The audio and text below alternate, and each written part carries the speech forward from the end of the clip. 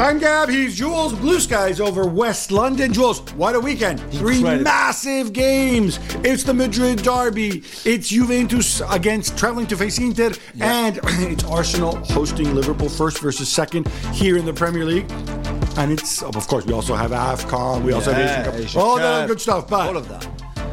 We got to start here at the Emirates because maybe... Okay, forget the goals. There were 3 goals. But in terms of the actual play, I thought this was some of the best football that I've seen Arsenal play against a good opponent under Mikel Arteta. Yeah, they were already amazing against Liverpool in the FA Cup, remember? But in the end, they could not take any of their chances and they got done in the end. Yeah, but still, I think that had an impact on the game on Sunday because Arsenal played the same formation with a double pivot. And remember, we opened the show with that Liverpool win at the Emirates in the FA Cup, and we mentioned the Declan Rice and Jorginho's double pivot. Arteta didn't play them since, but played them again on Sunday, and it was the right thing to do because we said Jorginho in certain games is exactly what you need, and he was arguably man of the match. I think he won the man of the match award on Sky. It was great, and Arsenal played great. They restricted Liverpool to 0.4 XG, which is the lowest of the season by far. Even when they traveled to City, they had the highest XG. And they recorded the highest ever XG against Liverpool. Yeah, ever. More than 3.5, yeah. So, well done to Arsenal. Everything worked perfectly, even if, one of the goals is gifted to them. But still, I thought they were outstanding in a game that they could not afford One of the goals was gifted to them? Yeah, the second one. The first one is not a gift. The third one either. The third one wasn't? It's not a gift, as in it's not Van Dijk on purpose. Van Dijk doesn't give the third goal to Trossard. He just deflects the shot. No, I was referring more to Alisson. But it's the deflection. The deflection tricks Alisson. That's it. If Van Dijk doesn't touch the ball, Alisson saves that Trossard shot. This is a fine goalkeeping point, and I was I'd love it if there was a goalkeeper here with us, Shocker, in case you're listening, because I heard some really interesting breakdown. I know I never played goalkeeper. I'm assuming you never did. But the point that they made is a lot of goalkeepers today look to defend, and I'm sorry, this is inside baseball, but I'm fascinated by this. They look to defend simply by making themselves big in that situation. Yeah. Right? The goal that Mike Mignon conceded on Saturday night as well, similar situation. Yeah. What that means is when you spread yourself, you can't react if there's a deflection or if the shot goes somewhere that you don't expect. I mean, presumably they do it because they figure it serves them in the long run. I don't know if that was the right decision from there. That's on. I know, but without the deflection, I'm not sure he conceded that goal. So for me, they gifted the second goal to Arsenal, but still, Arsenal deserves their win. Klopp said it. Klopp said that from the first minute, he realised it was not going to be their day. And I don't know as a coach how you can feel that, but he was right. It was just not Liverpool day at all. Oh, not coincidentally, maybe it is entirely coincidental that Kai Havertz played up front, and I thought actually he played really, really well. Yeah. He brings a physical element, again, in those games that Gabriel Jesus obviously can't bring because he's just a little fella. I thought his movement off the ball is good, and I know that people don't like him and they make fun of him and whatever. But I'm asking myself, like, if you're going to have a center forward who doesn't score many goals, right?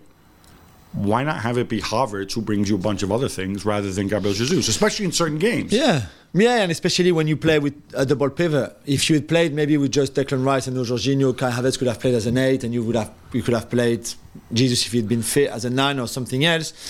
But you do that against a bad team that sits. Yeah, but no Gabriel Jesus, I think he makes a lot of sense. And also, people keep forgetting, so we're going to remind them all again, Kai Havertz is a pressing machine. He runs and presses and is a nuisance for the opposition, especially when you try to build from the back like Liverpool try to do or want to do. And for that, but with Gabriel Jesus is the same. I'm not saying that Havertz is better for that than Jesus, but this is also what Havertz brings you. He touches the ball a lot. He recovers the ball a lot. He wins a lot of duels, and this is also what he brings. And he got Konate sent off. He's at the heart of the first goal, even if he should have scored. But in the end, Saka scored the rebound.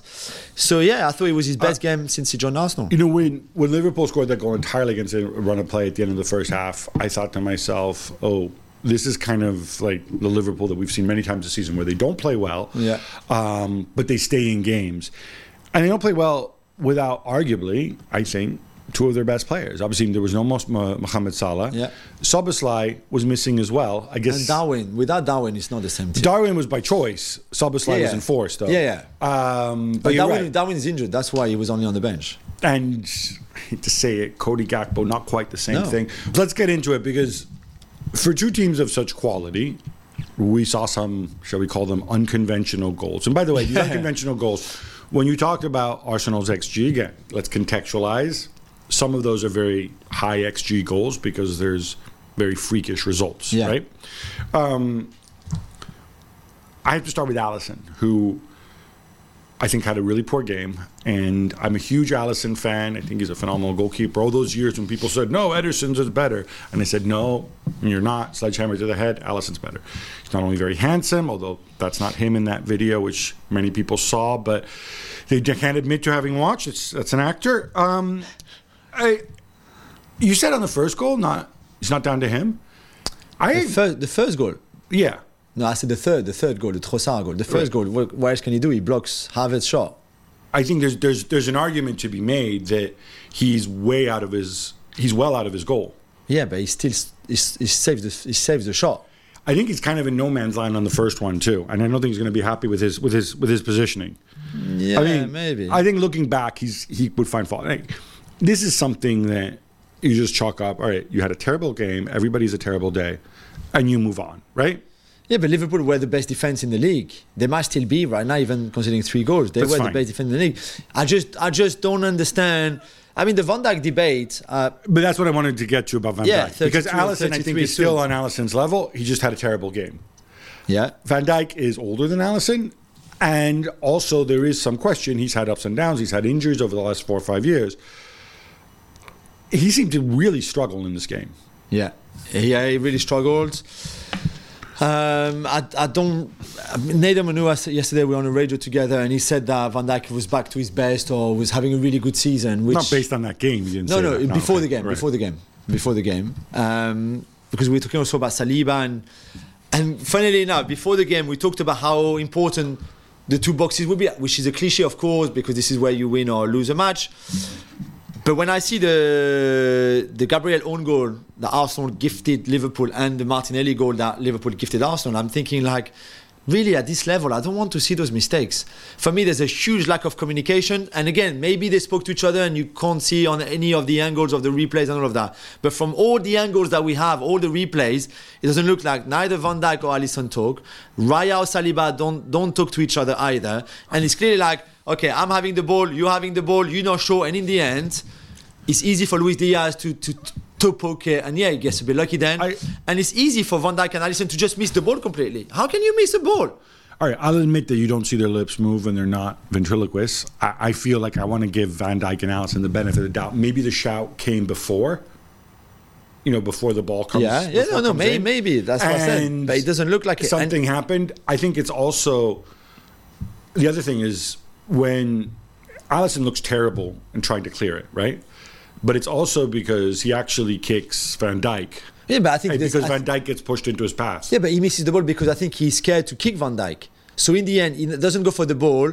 He only half kind of kicks, goes towards the ball. He ends up touching Van Dijk a little bit, not the ball, because I think he's scared that he would actually barge completely into Van Dijk. Or you could say Van Dijk is pushed into his path. But what's wrong with Van Dijk just blocking Martinelli and letting Alisson clearing the ball? I don't understand what Van Dijk is doing. I think he tries to do that, and I don't think he shorts his feet out, actually. Because if you block somebody, obviously you need to have... Obviously, he's a bigger, stronger guy than Martinelli. But if you look, I don't think his footwork is great, and I don't think he feels he has the leverage, and he doesn't sort his feet out well enough. And I'm giving them the benefit of the doubt. I do think, as Liverpool turn the page, so to speak, with Klopp leaving... You wonder if maybe they aren't thinking about succession, investing in new center backs. Obviously, there's a Mo Salah issue as well. He's going to have 1 year left. Both Van Dijk and Salah have 18 months left on their contract. And I wonder if this is where you make a tough decision, right? It's always an issue. What do you do when your superstar gets older? Yeah. Maybe he's not at that point. You said he had been playing better this season. I don't think he's back to his pre-injury levels. No, I agree. And I don't think he's also been helped, and we have to give him an out here, by the fact that there's no defensive midfielder anymore. I mean, Alexis McAllister, I thought actually played relatively well, but it's still not his thing. Yeah, no, and then this season, I think we need to view that through that lens, because especially the way Liverpool play, we really should be thinking of like a triangle there, right? Because the fullbacks push on. On the Gabriel one, obviously, we're going to blame Raya more than we blame Saliba. I still think there was so much luck in the way. And credit Diaz for believing and keeping after and making his own luck.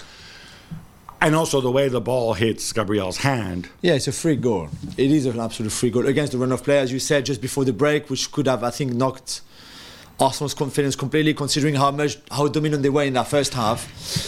I don't know. But I think Saliba's movement is great. He reads the situation so well. He comes across Diaz. Maybe if he's not a ball playing centre back, and he's in a ball playing team, maybe he kicks the ball for a throw, and that's fine. But instead, he wants to keep the ball in play for Raya to come and collect it. Right. And again, I don't think they talk to each other. And it's a case of like, I'm waiting for you to go. It's a split second, and Diaz is really sharp, to be fair to him, to go round and then toe poke the ball. I don't know, because I think Saliba does a lot of good thing in that incident, and in the end, he's also partly to blame. Whether you blame more Raya or him, it doesn't matter. But he's partly to blame for the goal, for the mistake. By the way, you were there. For those of us who watched it on television, there was one moment in the first half when there was some issue with Taylor's headset and stuff, or whatever equipment he uses, or he's over at the sideline and they're adjusting it and fitting it and putting in batteries, and you can see the Arsenal bench behind him, and I just caught it with it out of the corner of my eye. I think it may have been Ramsdale, who's absolutely shouting at the referee, saying, "Get on with it, get on with it." And I'm thinking to myself, like, it's not a very smart thing to do. Because it's not the momentum. You don't want to lose the momentum. Arsenal Oh yeah, because it's really going to make the poor man or woman who was fixing who's fixing his equipment. It's really going to make them. It's really going to make them work faster. No, it's only going to annoy them. It's nothing. It's going to delay things further. Seriously, get on with it. Get on with it. Come on. There's been too much talk from Jamie Carragher and Gary Neville as well on the celebration. Oh, yes, I knew we were getting there. Mikel Arteta. Steve Nicol didn't like it either, you'll be shocked to know. Yeah, of course. Oh, another Liverpool former player. Hey, here we go. So when Klopp does it... Stevie says he doesn't like it when Klopp does it either. Fair enough, because Carragher didn't say that. Because when Klopp does it, or Pep, or I don't know who, De Zerbi, nobody says anything. When it's Arteta in a game like this, again, it's a game. Arsenal lose, they're 8 points behind. It's finished. They might not win the table. They might not win the title. And they did City a big favour. Of course they did. But that win is huge for them. So come on, please let people enjoy a win when it's a big win like that in a big game. Okay? And play with the cameras and stuff. That's all. But what's wrong with that? Stuart MacFarlane, who is the Arsenal official photographer, as I discovered from Jan's Twitter feed. No, but it's been for 25 years. Everybody knows him. He's known me for 20 years. He's a huge Arsenal fan. What's wrong with Martin Odegaard taking a photo of him in front of that stadium?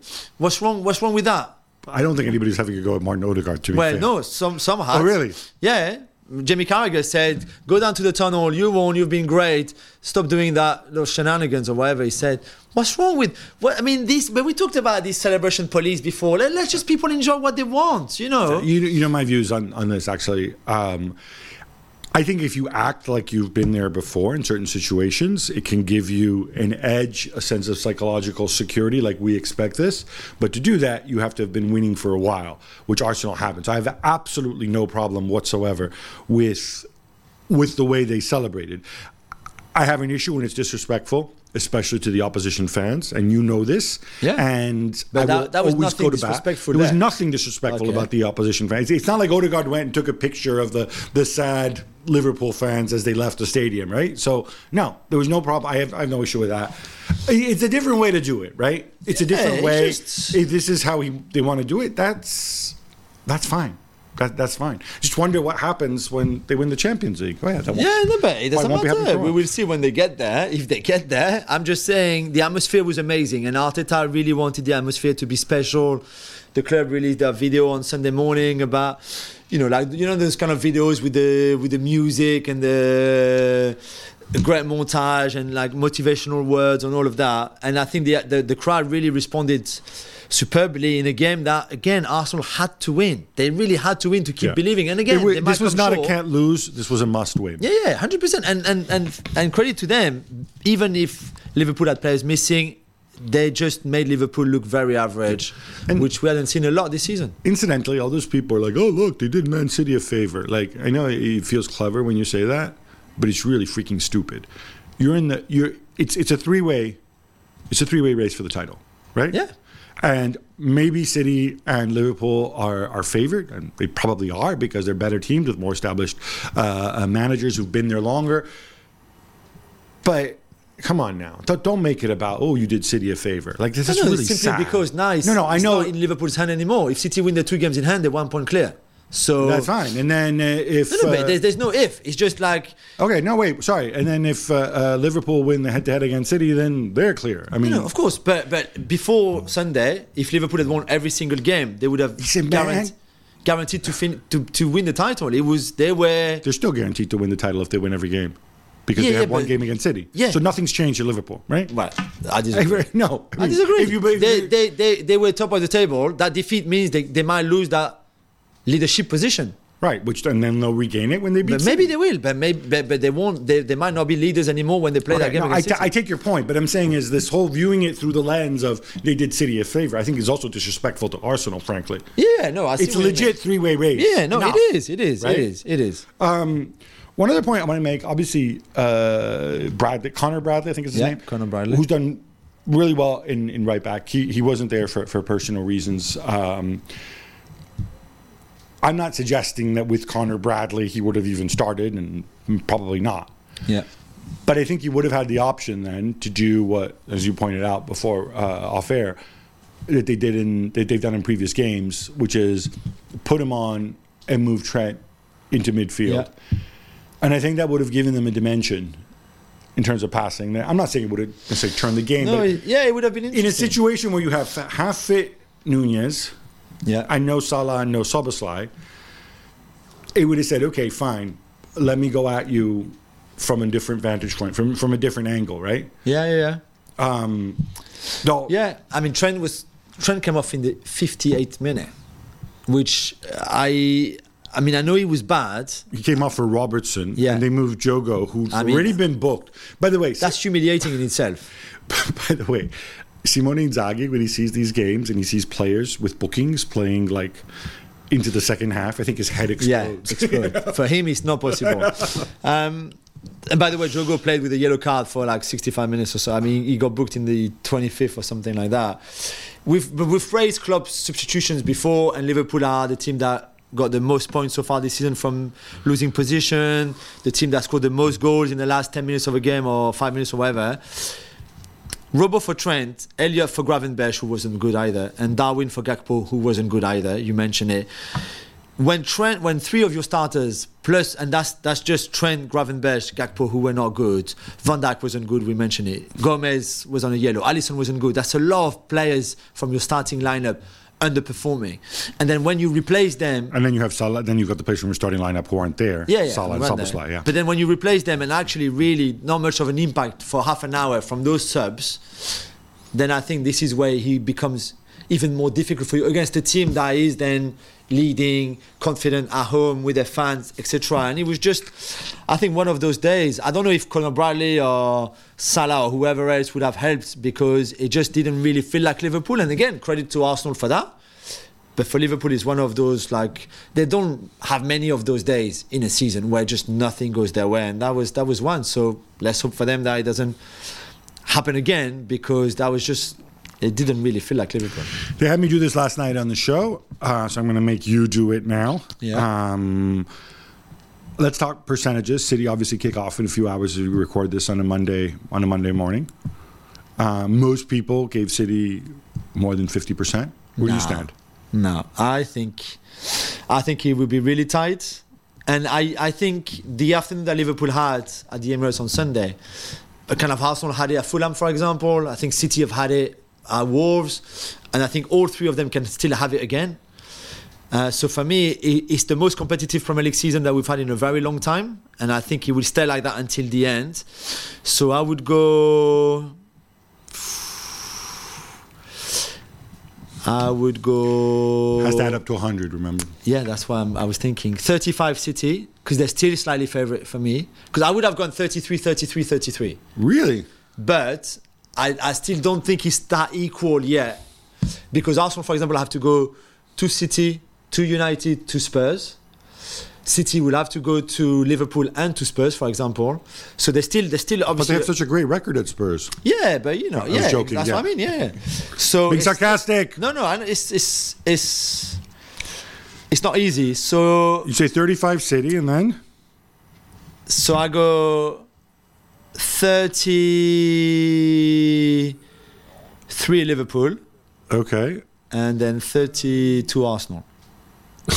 That's very surgical. Oh my God, that's brilliant. 35, 33, 32. Here we go. Wow, Arsenal, despite having played one more game than City, despite being 2 points back in the lead. Yeah. That's interesting. But Liverpool and City will play each other. This is true. But one of them may well get 3 points. Yeah, so, for sure. I think time will tell. That's how I want it to be anyway. There you have it. I have City slightly ahead, but just more What was broadly, your prediction? What was your percentages then? Do you remember? I think I went City 45, Liverpool 35, and Arsenal 20. Okay. Yeah, fair enough. But I want it as competitive as possible, so I go really tight. I do think this. I think you're right. I think these teams will all drop points because I don't think these teams are as strong I'm not going to poke holes and say these teams are weak, but I think there's evident weaknesses in all three teams. There's evident areas where they haven't been consistently great or aren't consistently great. Yeah. Whether it's the center forward situation and the fact that at Arsenal, or indeed I might add the goalkeeper at Arsenal. As you know, I'm not a big fan. Whether it's some of the defending we've seen from City, whether it's the fact that Haaland's been injured, has come back, is he fit, is he not fit? Who knows, right? Whether it's, Liverpool, the Klopp factor, there's a million other issues with Liverpool, obviously, right? Yeah. So you can look at it both ways. Fix them, and then just imagine how much better you can be. Or might they come back to haunt you? Might you lose points along the way? So for me, I agree. I think there'll be lots of twists and turns.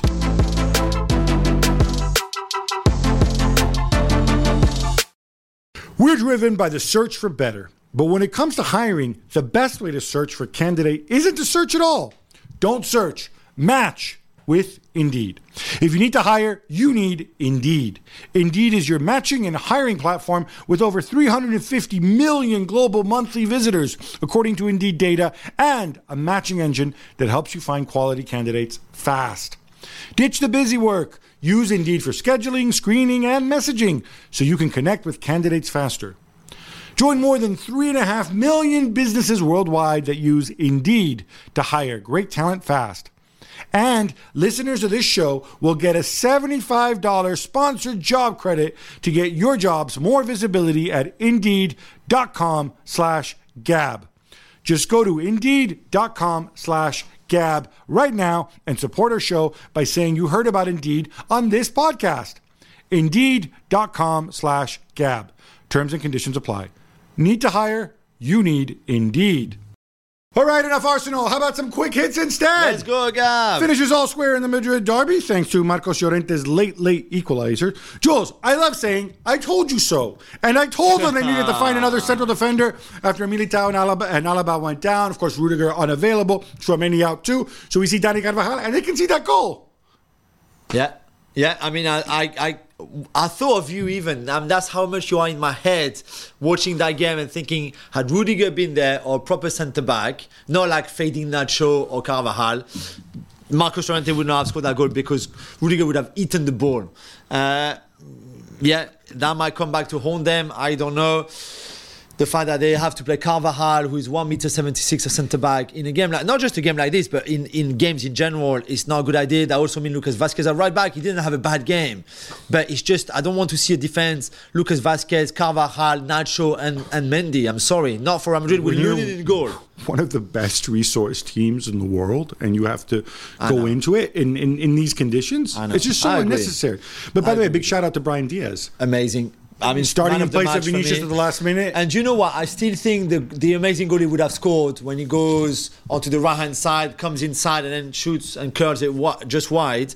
I think he rushes it a little bit. If he waits, he can actually score, and that would be. But amazing performance for them. And it's one of those where Atletico didn't play well, but in the end, then you knew that they would have something to hopefully come back into the game, and that's exactly what they did. And I think they deserve credit for their resilience, even if they didn't play well. And Gab, there's plenty of accusation around referees flying around in Spain this weekend. So Atletico, before the equalizer, had a goal disallowed against Real Madrid. Xavi complained about the refereeing in their Friday game. Many are unhappy that Girona picked up 2 yellow cards for Herrera and Blaine, which means that they would miss the big top-of-the-table clash against Real Madrid next weekend. Yeah, and Mitchell is sent off in that game too. So look, Mitchell's missing too. Maybe I'll hide in the laundry basket like Mourinho. And that was a little bit. So first of all, the suspensions of managers are frankly irrelevant. Let's not pretend that they're anything other than that. In this day and age, nobody enforces rules to communicate with the bench. They just sit a few rows up. Blaine and Herrera, if you're a conspiracy theorist, fine. But I'm sorry, if you're a conspiracy theorist, riddle me this. And first, the Atletico goal, it's entirely justified. Clearly offside. He's clearly offside. He's running into the goalkeeper. Yeah. It's only here if Vicario's playing that they don't call that stuff. Whoa. But if there was a pro-Madrid conspiracy, don't you think that maybe they would have given the Lucas Vasquez penalty? The one where he goes and he wraps. So I don't think this one is a pen. I think the one on Bellingham is a pen. Yeah, okay. So the Bellingham one, most people say is a pen. But the other one, I'm saying, if there is a conspiracy, right? The guy leaves a leg dangling out. Lucas Vasquez wraps his own leg around it, goes down in the box. If there is a... Yeah, I mean, because those are in the seen them giving category. So, I'm sorry, as much as I love Xavi, when you come out and say, oh, we're paying for the Negreira case and whatever, you know what? Like, chill a little bit. Yeah, right? but the Vitor Roque is sending off. He's right. It's really, that's a really different one, and we'll get to that, but that didn't impact the result of the game. No, true. Manchester United rolled to a 3-0 win against West Ham in a derby of two of your favorite managers. Jules, are you impressed? And how cool was it, the three kids, Menu, Højlund, and Garnacho posing together? And the bonus question to that. Yeah. Was that staged and pre-agreed, or was that entirely organic? How cynical that was are you? staged. I mean, I think Garnacho was going to do the celebration. He didn't know that Højlund and Menu would come and sit next to him. And by the way, this is not trolling Mohamed Kudus, who did that celebration before. This is a Cristiano celebration from way before. That I guess Kudus copied, but Cristiano did that before, and Cristiano is obviously Garnacho's idol, so I think Garnacho always does Cristiano's celebration. That was not trolling Kudus, which I think a lot of people in England thought it was. I just love that photo of a 19-year-old, 18-year-old, 21-year-old who are, very likely the future of Manchester United. On that photo with the fans behind, on that Garnacho goal. The first time, I don't think the score reflects the game, especially in the first half, where I don't think United were good at all. There are 3 shots, all of 3, or pretty much all of them outside of the box. Yes, they scored, and it's a good goal by Højlund, but West Ham, and I don't like David Moyes, you know how much I don't like, and especially more when he plays for number 6 in a game, like he did against Bournemouth on Thursday night. But it's one of those games where I think United this time everything kind of went their way. So well done to them. Bayern have to come from behind to beat Borussia Mönchengladbach. Gab, 3-1. Are you going to be critical again? No, but you know why? Hey. Because they played really well. And it's amazing. It's amazing. Tough. When Mazraoui's back, they're different, right? Pavlovic in midfield. All his obsession with we need a number 6. I didn't know my 6. Dude, look at the tall kid of Balkan descent that you have sitting right there. That guy Pavlovic, why can't he be a 6? Since it's so important to have a number. You could even reprint the number 6 and put it on his back. Or somebody else has 6 already. Whatever. It's just so stupid. I thought they played well. Thomas Muller. 500 wins. Is that right? That's incredible in a career. That's mad. He contributed. I think there's a lot of good takeaways. And this shows that, hey, look, it can work. And you can play 2 attacking fullbacks. Gladbach may have taken the lead. And maybe it's a good goal by Elvedi, by the way. Lovely. Nice goal. But realistically, Bayern were always going to win this one. And I thought they looked in control. And if Leroy Sané picks it up a little bit, they can beat Bayer Leverkusen. Next weekend. Selling a little or a lot? Shopify helps you do your thing, however you cha-ching. Shopify is the global commerce platform that helps you sell at every stage of your business. From the launch your online shop stage to the first real life store stage, all the way to the did we just hit $1 million stage?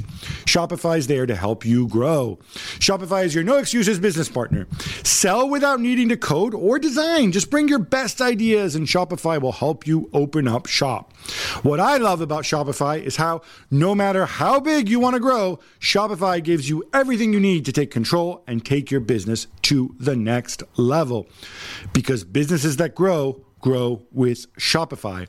Sign up for a $1 per month trial period at shopify.com/GabJuls, all lowercase. Go to shopify.com/GABJULS now to grow your business, no matter what stage you're in.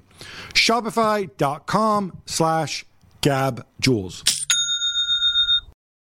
All right, Jules, we're not done. More quick hits. Yes, Gab. Barcelona go on the road to beat Alaves 3-1. Vitor Roque comes off the bench to score and gets himself sent off. Yeah, of course. Andreas Christensen does his Sergi Busquets impression in midfield.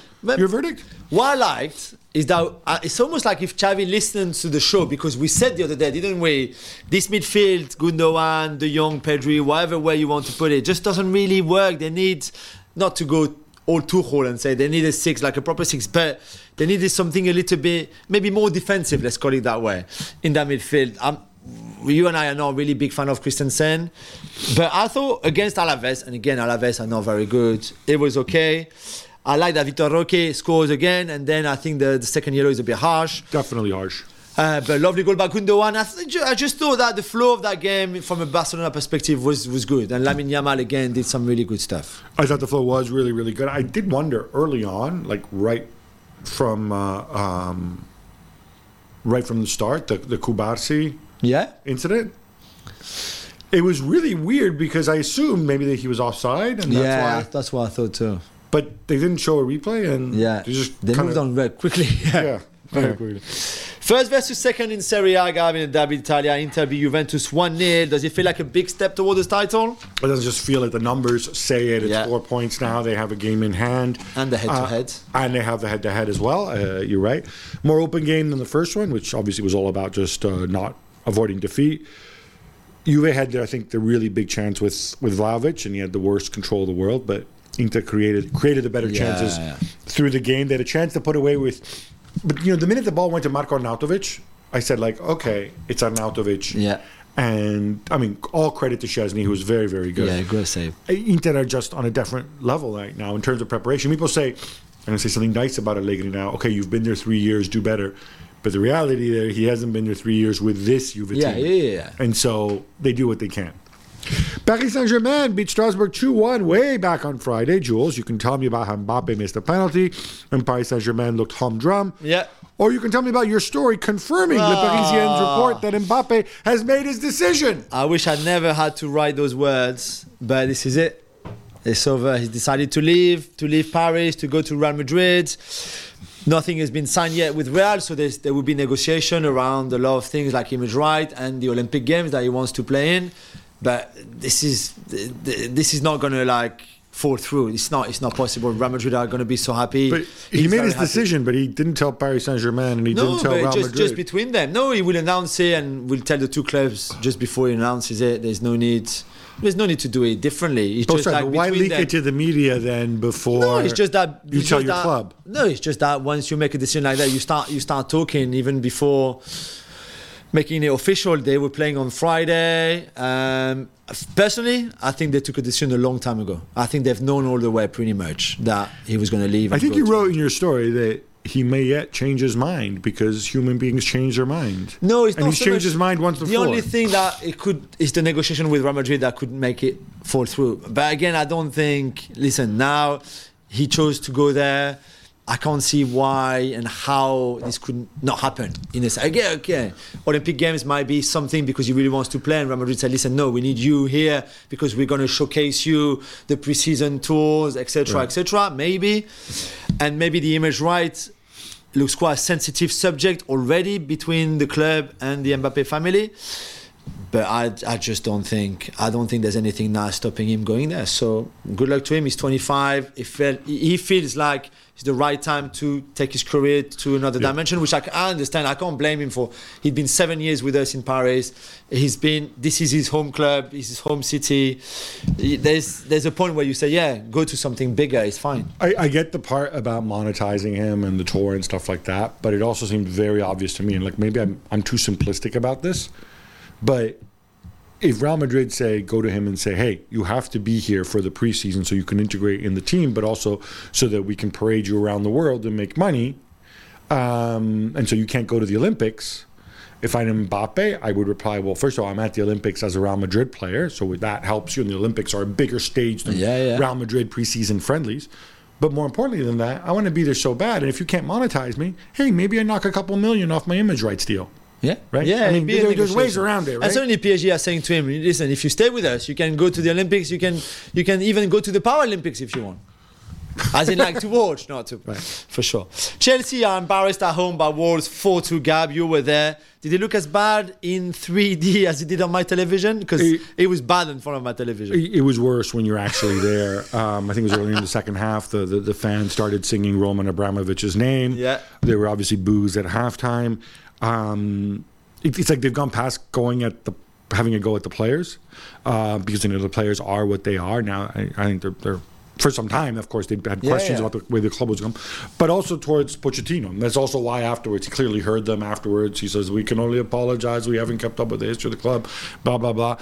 I'm going to go back and say, listen, and we talked about this, right? Someone wanted to make them better and stuff. And on the show last night, Stevie said, well, as a coach, I can tell you can tell the players what to do, but then it's the players who might decide not to do it on the pitch. And, once they're on the pitch, you're out of your control. And I said, yeah, but here's the thing.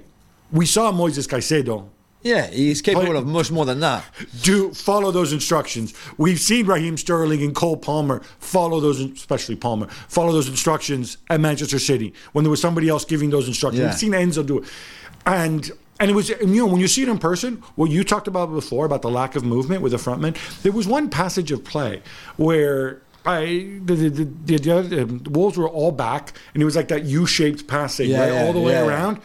And I'm looking at this, okay, somebody's got to move and make a run. And in the end, it was Malo Gusto who made a run, and Chelsea actually got a shot off. But it's terrible. It's really bad. So bad. Richarlison scores twice against his old club, but Tottenham Hotspur concede an injury time and drop points at Goodison. Juls, they've given up 8 goals after the 90th minute this season. If they don't make top 4, we'll remember this at the end of the season, yeah? Yeah, for sure. And I mean, we can debate the Vicario clearly being targeted by the set pieces of Everton, a bit like what we saw. My thoughts. In the FA Cup against Man City, you were not happy with that. I don't have any problem with it. Just deal with it, put another defender. I don't know, do something. But they didn't do anything. They didn't address it through the game, Spurs and Ange, which I was a bit surprised and disappointed. I don't know if it's physical, if it's mental, the fact that they give up those goals really late in the games, but it's hurting them massively. Bayer Leverkusen beat Darmstadt 2-0 as Nathan Teller scores twice and Borja Iglesias makes his debut, Gab. They're not just good, they're deep as well now. They are deep. I thought they were firmly in control throughout. Borja Iglesias really put in a shift. They kept some players back with a view towards the German Cup quarterfinal in midweek. And well done, Nathan Teller. I mean, the second goal is amazing. Produced more than Frimpong did. Yeah. Aston Villa beat up Sheffield Wednesday 5-0 to stay 4th. Jules, I guess Unai Emery has plenty of bounce-back ability. Yeah, he has. I mean, how bad are Sheffield United? I just don't know, but well done. Ollie Watkins, 1 goal and 3 assists. Amazing performance overall, and really good for Aston Villa to just, bounce back, as you said, with the bounce-back ability. It's a carbon copy of the last away game, just like against Udinese in Milan. I've come from behind to win 3-2 against Frosinone, and Luka Jovic comes off the bench to save their bacon. It's like 1 goal every 100 minutes amazing. On the pitch. Super sub. He's like, who would have thought this? Solskjaer. Yeah, I mean, 2 things here. I thought Milan actually played well. 2 stupid goals to concede. One of them, Rafael Leao, who had a really good game. Yeah. It was a silly handball, which I don't think would have been given in this country anyway. So much for uniformity. The other one, I'm sorry, that's on Magic Mike.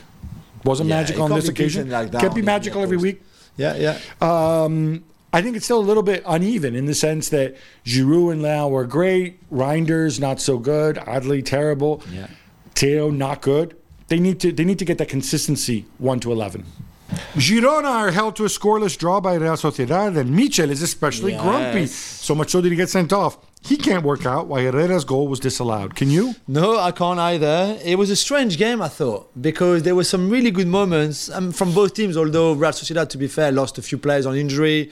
Actually, not too serious, so they should be back quite soon, some of them for the Copa del Rey in midweek. But yeah, I just could not really...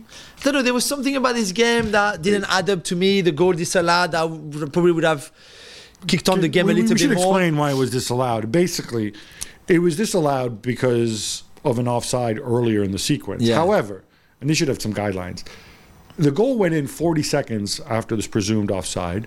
It's a long time. Was it an offside or was it a foul? Foul. Oh, sorry, there was a foul early in the sequence, right? So 40 seconds is a long time. But also, Real Sociedad, they touched the ball twice. I mean, you don't really get control because of clearances. Yeah, but still, shouldn't you, like, in terms of phase of play, like... I agree. It just didn't feel right. Yeah, I agree. Also, I think they really missed Dovbyk as well. Yeah, massively. You could see, even if they had some of the good players, I thought Savinho was good. But yeah, it was one of those games that in the end, before the Real Madrid clash for Girona, because Real Madrid then ended up drawing, it didn't cost them too much. A leg goal from Kvicha Kvaratskhelia gives Walter Mazzarri and Napoli a 2-1 win at home to Verona. Gab is 3 games unbeaten now for the master of disaster. Will you still be mean to him? I mean, this was a bad performance. Of course I'll still be mean to him because he goes back to the 4-3-3. They go a goal down. By the way, they're playing Verona. Verona sold 10 players, including, I think, 7 starters, in January, right? This is who you're playing. This is a team that's like, all right, we're going to have issues. Let's sell everything that we can sell, right? Yeah. And still at home, and it's an individual goal from Kvaratskhelia. Right now, that's why he's the master of disaster. Yeah. It's all down to individuals. Somebody pops up, does something special, they score, great. If not, no. Yeah. This was way back on Friday, but Borussia Dortmund are held to a scoreless draw by Heidenheim. Second time this season they've drawn with Heidenheim. Jules, they have a ton of injuries, but it felt like the inconsistent Dortmund of old. Very much so. I think Terzic said the same after the game. So in an interview that I saw, not good enough. Daniel Malen scores a goal and he's like millimeters offside, which was the right call. But after that, there was just not enough. They didn't create enough with the ball against a team that are very strong defensively in the sense that they have a very compact block, and they just never find the key. I just every time I watch them, I'm a bit excited, and then in the end, well, it's just disappointing because they had that good run of performances, and now you're kind of like, uh-oh. And on the other hand, Gab, Stuttgart win 3-1 away at Freiburg to stay third as Dennis Undav scores. Again, what a goal as well, by the way. They're not going away. They're not going away at all, and then and there's no Serhou Girassi, by the way. No, so coming back now. Undav's like Serhou who? Yeah, did there Serhou? Very good performance. And by the way, since you like your techers, how about that little Mittelstadt dink for the third lovely goal? Go check it out on YouTube. Very nice. This game was kind of the opposite of that game. Newcastle come from 2 goals down to snatch a 4-4 draw at home to Luton. That's right, 4-4. Yeah, they were foot down. Jules, help me figure out if Rob Edwards is a genius or if Eddie Howe should be disappointed. Yeah, I don't think Rob Edwards is a genius, but what they're doing at Luton is working in the sense that they have that physicality, that intensity that is good. They're just not scared to go. Newcastle's defending is horrendous. Not just in this game, but has been horrendous for a while now. And yet, they've got attacking power, of course, and because they commit people forward, they will create chances and score. But defensively, they need to sort this out because this is not... Last season, remember how good they had that spell for like 10 games in a row, something where they didn't concede at all. Well, they had Nick Pope. Now they don't. Yeah, okay, but it's not just Nick Pope. No, and I think everybody. You're right. And I think that's weird because it's like they were defending better earlier this season when Botman was out. But now they have their center backs. Yeah. Now they have Tino Livramento, who I think is really good. And people say, oh, Trippier this, Trippier's so good, right? Dan Burn at left back, secret weapon. Did you see Dan Burn against Ogbene on that penalty that he gives away? Yeah. At least don't give away the penalty or make the foul before the box. It's weird, though, because that really was a hallmark. I mean, should we, in these situations when I can't figure it out, I just blame the midfield for not running as hard, maybe because they're tired? Yeah, does that seem maybe. possible? No, yeah, it is possible too.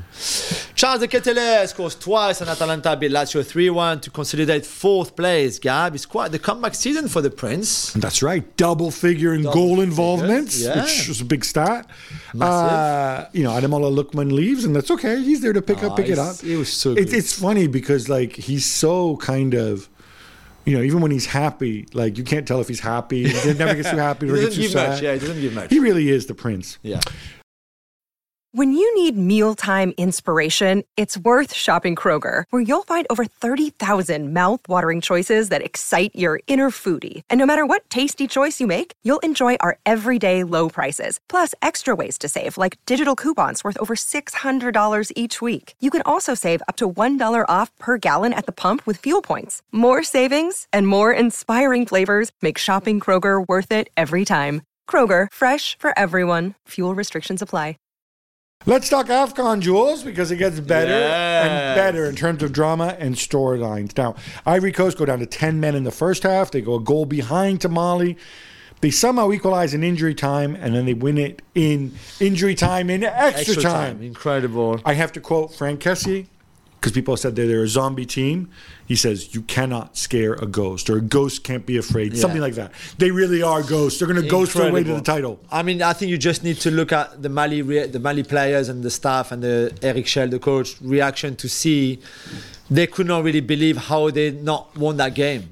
Not just at 11 against 10 for all that time, but leading, considering that late goal again. And then I think everybody was just expecting the penalty shootout to come in, and no Umar Diakite, who's a young player, who you could see how much he meant, like what it meant to him, just how much he loses it after he scores the goal. It's incredible. And maybe the power from the crowd. I mean, AFCONs, especially in sub-Sahara countries, are just always, I think, a bit very special. And this one is like that, one of the best that we've seen ever. I was going to ask you, are they going to miss Odilon Kusunu now because he's going to be suspended? But then again, given the way he played and got himself sent off, I'm like, maybe it's a blessing that he's not there. Yeah, exactly. And we will have to see, of course. It looks like we can potentially have a Nigeria Ivory Coast final, which would Let's not get ahead of ourselves. No, but that would be amazing because they avoid each other in the semi-final. That's what I wanted to say. But yeah, let's see. I agree with Kessie in the sense that now they will feel like indestructible. They're ghosts. Yeah, completely. And in another quarterfinals, Rowan Williams, the South Africa goalkeeper, saved 4 spot kicks out 5 as South Africa outlasted Cape Verde on penalty in the shootout. Gab, we weren't expecting much from the Bafanas, but they keep going. Yeah, and I thought they didn't deliver too much in this game. I thought Cabo Verde were probably the better team over 120 minutes. But again, when it comes down to penalties at the end, South Africa believe they hung in there, and this guy stands on his head. And 4 out of 5. I've never seen. It might have happened before, but I've just never seen it. Including that Bebe. Yeah, his first penalty as well. Amazingly, Congo are through to the semifinal as well, despite the fact that this was the first game that they've actually won in 90 minutes. Yeah, it was, yeah. They had to come from behind to do it, Jules, as Silas once again comes on and changes the game, winning a penalty. Yeah, changing the game. Slightly soft. Yeah, penalty. Soft pen, maybe. But against Guinea, by the way. Against Guinea, they'd be very happy with that. We've mentioned Congo before at the start of the tournament. Remember, it was a bit of a kind of a surprise. We said that they could surprise a few teams. They have decent players. They have really good mentality, that kind of but they don't win any games until this. I know, yeah, but even this one was really not like a very comprehensive win. But they're there, and they won't be the favourite against Ivory Coast in that semi-final. But you can't put anything past them either. So well done to them. The Super Eagles advance as well as that man Ademola Lookman scored the only goal for Nigeria that sinks Angola. Yeah, Lookman scores the goals, and Osimhen makes them, and he had a bunch of chances. I thought he played well. People might look at, you're not scoring, Victor. They're so good defensively, though. There's 4 clean sheets in a row, I think. And they're really tight at the back. And that's a luxury. When you're tight at the back and you can just leave those 2 up there to handle the attack, you find I thought they could have scored more in this game, which sets up the semifinals nicely. Nigeria against South Africa, Ivory Coast against Congo. You kind of ruined my surprise before by I think on paper we're all predicting a Nigeria Cote d'Ivoire final. But because it's this AFCON, the final is not going to be Nigeria against Ivory DR Congo, South Africa. Yeah, exactly. Let's turn to the Asian Cup, Jules. You picked Jordan to advance because they have that guy who plays in France. Al-Tamari, yeah. And they did. Although they took an own goal to beat Tajikistan. Okay. On a set piece, but still, they were the better team. Well done to them. I think this is a great story for them. The semi-finals are in midweek. If you want to watch them, although I'm not sure they showed in the UK, which I can't understand why. I think they're streamed on the AFC website. Yeah, so you can watch them online, but not on your television somehow. But yeah, really good win, I think. And my boy Al-Tamari is still in, of course. Heartbreak for Australia. They go a goal up against South Korea and then consider late penalty deep in injury time before Heung-min Son's free kick knocks them out. Gab, we're happy for Jurgen Klinsmann. We said it before, the South Korean manager. Yeah, but the Socceroos threw this one away. And look, they're not. This is not a talented Australia side. There you go. You polish off your Korea top. Yes. But you can't go out in these conditions and give up a goal like that. It just doesn't work. And Korea, tut mir leid, Jurgen, I don't think you've played particularly well in this tournament. They have a lot of the ball. For all the talented players, you got a lot of ball. You don't do much with it. You were fortunate against Saudi as well. Massively. But you know what? It doesn't matter because you're through, and now you can write your own history. Yeah. Qatar also advance, and they need penalties to do it, squeaking past Uzbekistan. I mean, we picked them to. I mean, I picked them to win that game on our last show. And to be fair, I thought it would be more comfortable than that. No, really, Uzbekistan, good side. Yeah, I have to credit Uzbekistan, who, as you mentioned, I think on Thursday have a great history of football in their country anyway. But yeah, I thought Qatar were disappointing on the day, to be fair, and Pedro Miguel's penalty won it. Obviously, in the shootout, in the end. Pedro Miguel, Doha, born and bred. Of course, Doha, born and bred. But yeah, it should be an interesting semi-final that I won't reveal what the final could be either. More late drama in the other quarterfinals. Gab, Japan go a goal up against Iran, who claw back the draw, but then conceded a penalty in the 6th minute of injury time. I thought of you watching that game. I told you Iran would win. I think Iran are just a more talented side, and they're just a mentally tougher side. And I think it showed with the way they went back into it. I think Japan tried to manage the game, but they have trouble doing that because when they win the ball back, they don't make the pitch big or anything. They just kind of go straight ahead, and Iran are a little bit too long for that. Too predictable. And at the end, Itakura and the other center back getting all confused and bringing down Kanani Alireza Jahanbakhsh, former Brighton star. Brighton, that's right. Converting the penalty. Feyenoord, yeah. And it's the first win for Iran over Japan in 19 years. That's big. So now they get to play the hosts, Qatar, in the semi-final. Prediction time. Good. I go South Korea. I think still. Well, the other one is Jordan against South Korea. Yeah, Jordan against South Korea. I will still go for South Korea and Jurgen. Come on, you're letting Al-Tamari down. I know, but I have got a feeling South Korea are going to finally play better and win this one, and they will play Iran in the final, who will knock out Qatar. Yeah, on paper, you would think South Korea against Iran. I wonder if Jurgen's going to need his lucky 4-leaf clover again against Jordan. Maybe.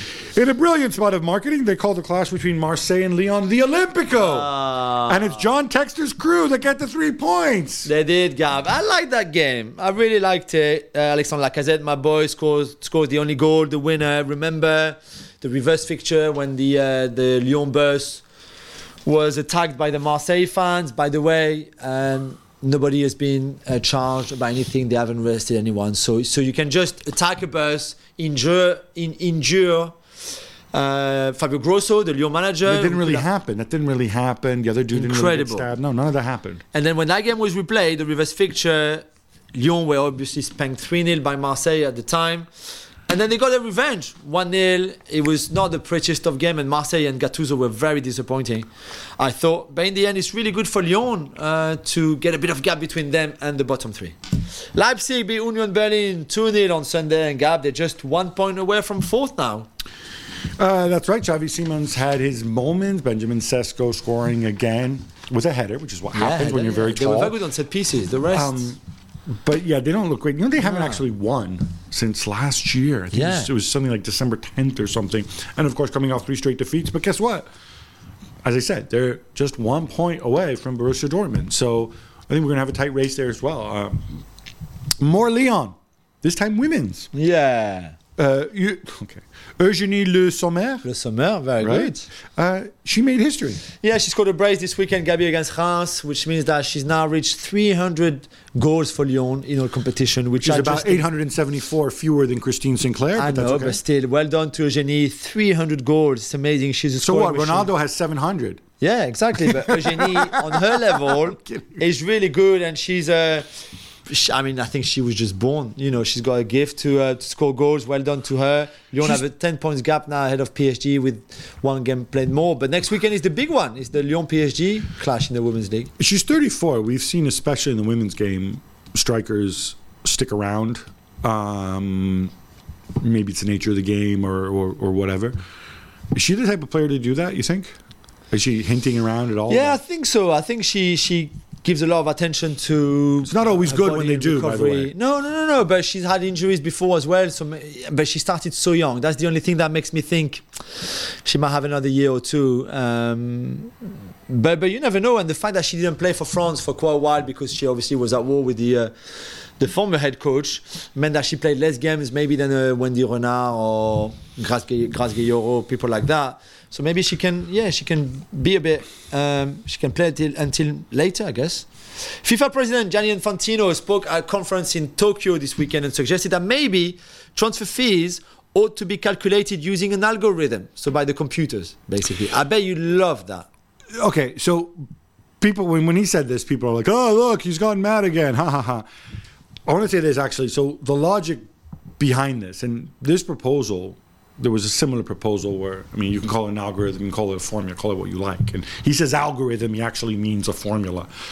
There was a proposal that was put forward a few years ago by FIFPro, actually, because the argument is that transfer fees, all this money moves around and the players don't see any of it. And also it certainly leaves scope for a lot of people taking some money and putting it in their back pockets and things like that. It also creates a whole... kind of absurd accounting pressure on the game where it's kind of like financialized. So I don't think it's mad. And if you're old like me, you'll remember, I think it was Article 19 of FIFA, which I think is still technically on the books, where essentially it was a compromise that they reached where if you're a certain age and you've got a certain number of years have passed on your contract, you can essentially buy out your contract. Yeah. This is essentially what we're talking about, right? It still exists, but nobody applies it because it's really opaque and clubs never know, how much they're going to have to pay. So it's a different model. I don't think it would necessarily be a bad thing if we set, I don't want to say max transfer fees, but maybe restored some of the power back to the players to move rather than just treat them like assets. But I would want a lot of very smart people modeling it to see what the impact would be before we make a decision, rather than just Johnny kind of like throwing it out there so that, he can make a few headlines. Yeah, I'm not keen, just so you know. I didn't think he would be. Back to Strasbourg. I'm assuming Todd Bowley wasn't there. Nope. But if he was, he would have discovered that he's even less popular in Alsace as he is in West London I think now. he kind of knows it already because, again, on Friday night before the game and during the game, the Strasbourg fans and especially the Ultras protested against the fact that Chelsea and Bluco are their owners, not happy at all with... they're not happy at all to be in that position, okay? Then... And getting stuck with like Angelo and stuff like that. So Andre Santos has gone there. Oh yeah, he was so great this season. No, but he hasn't played yet. I don't know, he might be good, I don't know. But without the Bluco money, right, they would not have been able to sign some of the players that they've signed and spend money that they've spent. I guess they were quite unhappy. Thank you, Mr. Bowley. Yeah, I think they were quite unhappy with the fact that Matt Sells, they let Matt Sells, the goalkeeper and captain, go to Forest on the last day of the transfer window. I think Matt Turner was unhappy with that, and then Matt Turner was probably... So was Lacodimos, or is he gone? No, he's still there, I think, but yeah. I know. So I just don't know. I can see why, as a fan, you're probably not happy to be part of a multi-club ownership system. I think there's good side to it. I understand the I'd negative love to know side. what the good sides are, but that money, for example, Strasbourg would not have been able to have that money available for transfers. I'm sorry, so I get really excited that I have Angelo there for transfers. Not just and then Angelo, the they bought he Sila leaves. for 20 million. That's great. And then Sila moves to fill another accounting box somewhere else, and then I got to get but somebody they didn't else. buy Sila from another Blueco club. But I think you want to. No, but he's going to go to a Blue Coat club. Maybe if he does not. well. Or if he does. I mean, I guess what gets me is this stuff isn't legislated. And I think if you're a fan of a mid-sized club or lower, you want to at least know that you're not somebody's baby brother. You're not somebody's female dog, right? And this club is too big for that. I understand that. That's the issue. Yeah. No, I know. Barcelona president Joan Laporta spoke on Friday and said that the Super League was ready to go and could start next season, and they had 16 to 18 teams committed, and he even named them. He said Inter, Milan, Napoli and Roma. He said Barca and Madrid, of course. He said Marseille, the three big Portuguese ones, the Dutch teams, Bruges, Anderlecht, and guess what? Some of those clubs responded. That's right. Some of them kind of disagreed. He was careful not to name Juventus, which, by the way, could have got him in some legal trouble. Yeah. Didn't name Atletico Madrid either, from what I can tell, funny enough. I don't know. He sounds like a crazy man with a bullhorn, like shouting in the wind. And I don't... I don't say this for the content, because if you believe you can do it, fine, blah, blah, blah, but... This doesn't help A22. This doesn't help because you think people are going to get excited. Oh, look, Bruges are in the Super League, right? It doesn't help these clubs who are going to be your commercial partners and you can say, oh, but they have to say they don't want to join, right? It doesn't help them. Yeah. When you're making them say, oh, because he's saying like, oh, they have to say that, otherwise they're in trouble with UEFA, right? No, just be quiet about it. If these clubs, for whatever reason, for the local legislation, they can't say they will, but you've got a secret agreement with them, which, by the way, I suspect. I mean, honestly, when Florentino and Laporta sit around and plot A22, do you think Laporta's actually there? Or do you think Florentino makes all the decisions? Hey, Joan, this is what's happening, right? That's a good question. Well, would you allow this guy in there? What the dynamic is, yeah. No, but you're a lawyer. And then you look stupid when you come out and say this because, it'll be this season or next season. Otherwise, I'll rethink everything, right? Wait, are you committed to this or are you not committed to this? Yeah. Do you believe in the legal principle or not? Because I guarantee you 1,000,000%, assuming they qualify, and I think they will, he's going to play in the Champions League next season. Yeah, 100%. Right? Because if you're such a big believer, this is definitely happening, then write a letter to UEFA and say, hey, look, I'll be playing. I mean, I don't understand. And again, I don't want to make some pressure. Is it to put pressure on? I don't know. UEFA? I just think the guy can't help himself when he talks. But Florentino, who has actually built businesses over time and understands how the media works, what does he say? He says, nada. Yeah. He just works at it. Yeah. Joe, since we started saying nice things about Peter Bosz, PSV have stopped winning. It's now 1 win in 4, following the 1-1 draw with Ajax. So they're still unbeaten, though. Or is it Jordan Henderson? I mean, Jordan Henderson made his debut. Gareth Southgate was there to see it because probably Gareth, like me, could not believe it. Oh my God, you in that team? I'm a bit mean. He did okay. He played okay. It was a decent game. Ajax opened the scoring. PSV came back. I think PSV could have probably won it. To be fair, Ajax could have won it as well. PSV still unbeaten. We've said that. They're still way ahead in the league. But since that game where they could have broken that record and didn't, and ended up losing away at Utrecht, I think it was, they haven't really been the same in terms of fluidity and maybe the confidence. It would come back. That's understandable. You're 37 points clear at the top. Exactly. Let's go back to Napoli, Gab. Why wasn't Piotr Zielinski named in the Champions League squad? Because some people are petty and stupid. Well, one guy especially. So basically Zelensky's going to be a free agent in June. They've been trying to get him to extend his deal. They tried to sell him to Saudi Arabia last year when he wouldn't extend it. He said, Saudi Arabia? No. And now they took one last stab at giving him a new contract. He again said no. There's strong suggestions he has a pre-agreement with Inter, which he's entitled to do as of January 1st. Yeah. Just like Kylian Mbappe. Just like Kylian Mbappe and many others. And so what do? It's like, we're going to leave you out of the Champions League squad. Leaving aside the fact that it's illegal and they could get them sued if they think he's being treated unfairly, you're playing a wounded Barcelona. Think of the money. You may be angry at Zielinski's because you think he's going to cost you money. You know what's going to cost you money is going out in the round of 16 and getting knocked out. when you have a shot, It's so maybe, bad. maybe the master disaster gets it right. It's just such a bad thing, and I hope for the sake of Napoli fans, it doesn't get them into legal trouble either. Yeah. Jules, did Takumi Minamino make history? 2 games in 24 hours in 2 continents. Yeah, I don't think that's ever been done. Gabi played with Japan in the game that we mentioned already before, came on for the last 20, 25 minutes of the game. They lost, so he was out. He flew back straight from Qatar to Monaco, and he wanted to be in their match day squad against Le Havre at home at the weekend, which he was. And then when Monaco were 1-1 with 20 minutes to go, Adi Hutter said, "Hey, Takumi, come over, because you played yesterday, but only 20 minutes. That's nothing. Surely you want to stretch your legs. Here you go." And he had another 20, 25 minutes. He came on in this. One game was 67, the other game was 71st minute. And scored a dramatic winner. No, finished 1-1. In neither game. Yeah, exactly. So didn't really help his team, but hey, I don't think anybody has ever done that before and probably will never do that again. Gab, Armando Broja has joined Fulham on loan on Thursday. We said it would not make sense. Does it make sense to you now that he left Chelsea for Fulham? It makes sense for Fulham. They have another body, I guess, and you can give Raul Jimenez a break. But Chelsea, man, it's the only number 9 they have. Well, excuse me, is Nico Jackson not a number 9? No 9. Well, what is he? And Kunku, no 9. He's a number 18. Sterling, no 9. I don't get this. Just to mix it up, what do you do? Jackson suspended, sent out. You're really going to go with this Palmer and Kunku? Sterling, yeah, these are your strikers, right? Yeah. I mean, is this really what you want to do the rest of the way? And it's not even if you got 50 million for him. It's a £4 million loan fee. Hey, it's even worse in the sense that maybe you think Broja is not part of your future, right? But I go back to this patterns of play, building a system, whatever. Yeah.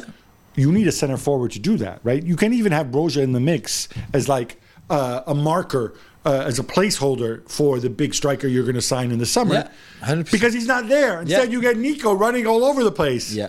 Or Palmer coming back into midfield. Or Nkunku, doing the Nkunku thing. And Nkunku touched the ball 12 times, by the way, in the first half on Saturday. 12 touches. Some of those touches were very nice.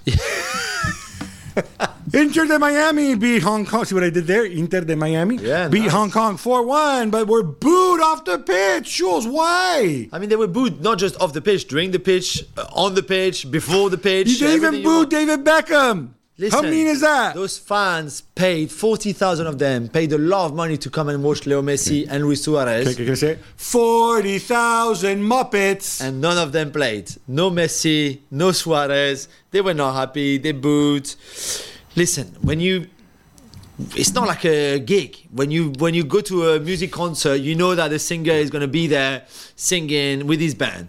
Football, sometimes, especially in a preseason game, especially, no offense to Hong Kong, but when you know this is not the priority here, you just don't know. So there's a risk coming with you buying a ticket to go, and hopefully you're going to get to see Messi and Suarez and Busquets and Alba and whoever is your favorite player. But there's a possibility that they're not there, and they were not there. Now they've cancelled their next friendly against Vissel Kobe as well. As part for the same issue, right, you guys? Actually, I would have thought fans, I'm assuming this game would have been in Japan. I would give fans in Japan a little bit more credit, that they're a little bit more. But this is the thing, right? When you market everything around an individual, exactly, right? I thought you're trying to build the Inter Miami brand. Well, you're not. Right? You're not building anything. I mean, definitely not. The schedule for the FIFA 2026 World Cup is out, and now we know the final we will play in New Jersey, not in Dallas. I was right. That's right. Exit 16W of the New Jersey Turnpike at something called MetLife Stadium. You're not happy. Are you happy? You're not happy. I see pros and cons. I mean, again, if for me personally, like I said, I got tons of friends in that area, plenty of places to stay, great food and restaurants. But if you look at it from an actual football perspective, having it in the middle of the country, especially when you're going to have semifinals at either end of the country in Dallas, would have made more sense. When you look at it from a football perspective in terms of weather conditions, because you're going to have to play this game early afternoon, right? Because you want to show it in Europe and Asia, not like... It's going to be hot. It's going to be really hot. It's going to be really humid. It's going to be really unpleasant. We've been here before. We've had World Cups there before. In Dallas, much as Jerry Jones, as you know, skeeves me, they have a roof. It's an air-conditioned stadium. Like, it's like playing indoors. So when you look at it purely from that perspective, it makes sense. And people say Jerry Jones promised them a bunch of money and tax breaks, whatever. I don't know.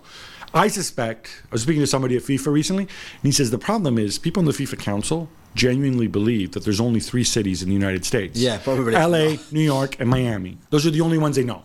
Right? So they're like, Dallas, what's that? Wasn't that a TV show, right? No, this is the reality. Yeah. And then they're going to be in Manhattan and do the shopping, and they don't realize that it can take 3 days to get from Manhattan to MetLife Stadium at exit 16W of the New Jersey Turnpike. Yeah, we'll have to leave early, okay? We'll leave very, very early. But you know what? You can do the Sopranos tour on the way. I've done it already. But yeah. Jules, that brings us to an end. But by the way, listeners, if you have questions for us, please go ahead. Send them in. We've done a Q&A before. We'll do our best to do it again. Yeah. How about that? All right, Jules, we got to come back on Thursday because some big midweek games, something called the League Cup, I believe, in this country. Well. And is it the League Cup? No, it's not the League Cup. It's the FA Cup. Sorry, the other one. Plays, German Cup. I'm excited for that. Stuttgart and Leverkusen. How about that? Plenty going on. See you on Thursday. Until then, love the game, love your neighbor, love yourself.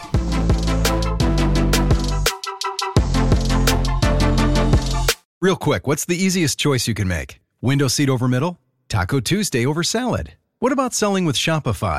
Shopify is the global commerce platform that helps you sell at every stage of your business. From the launch your online shop stage, to the first real-life store stage, all the way to the did we just hit a million orders stage. Shopify's there to help you grow. Sign up for a $1 per month trial period at shopify.com/GabJuls, all lowercase. Go to shopify.com/GabJuls now to grow your business no matter what stage you're in. Shopify.com/GabJuls.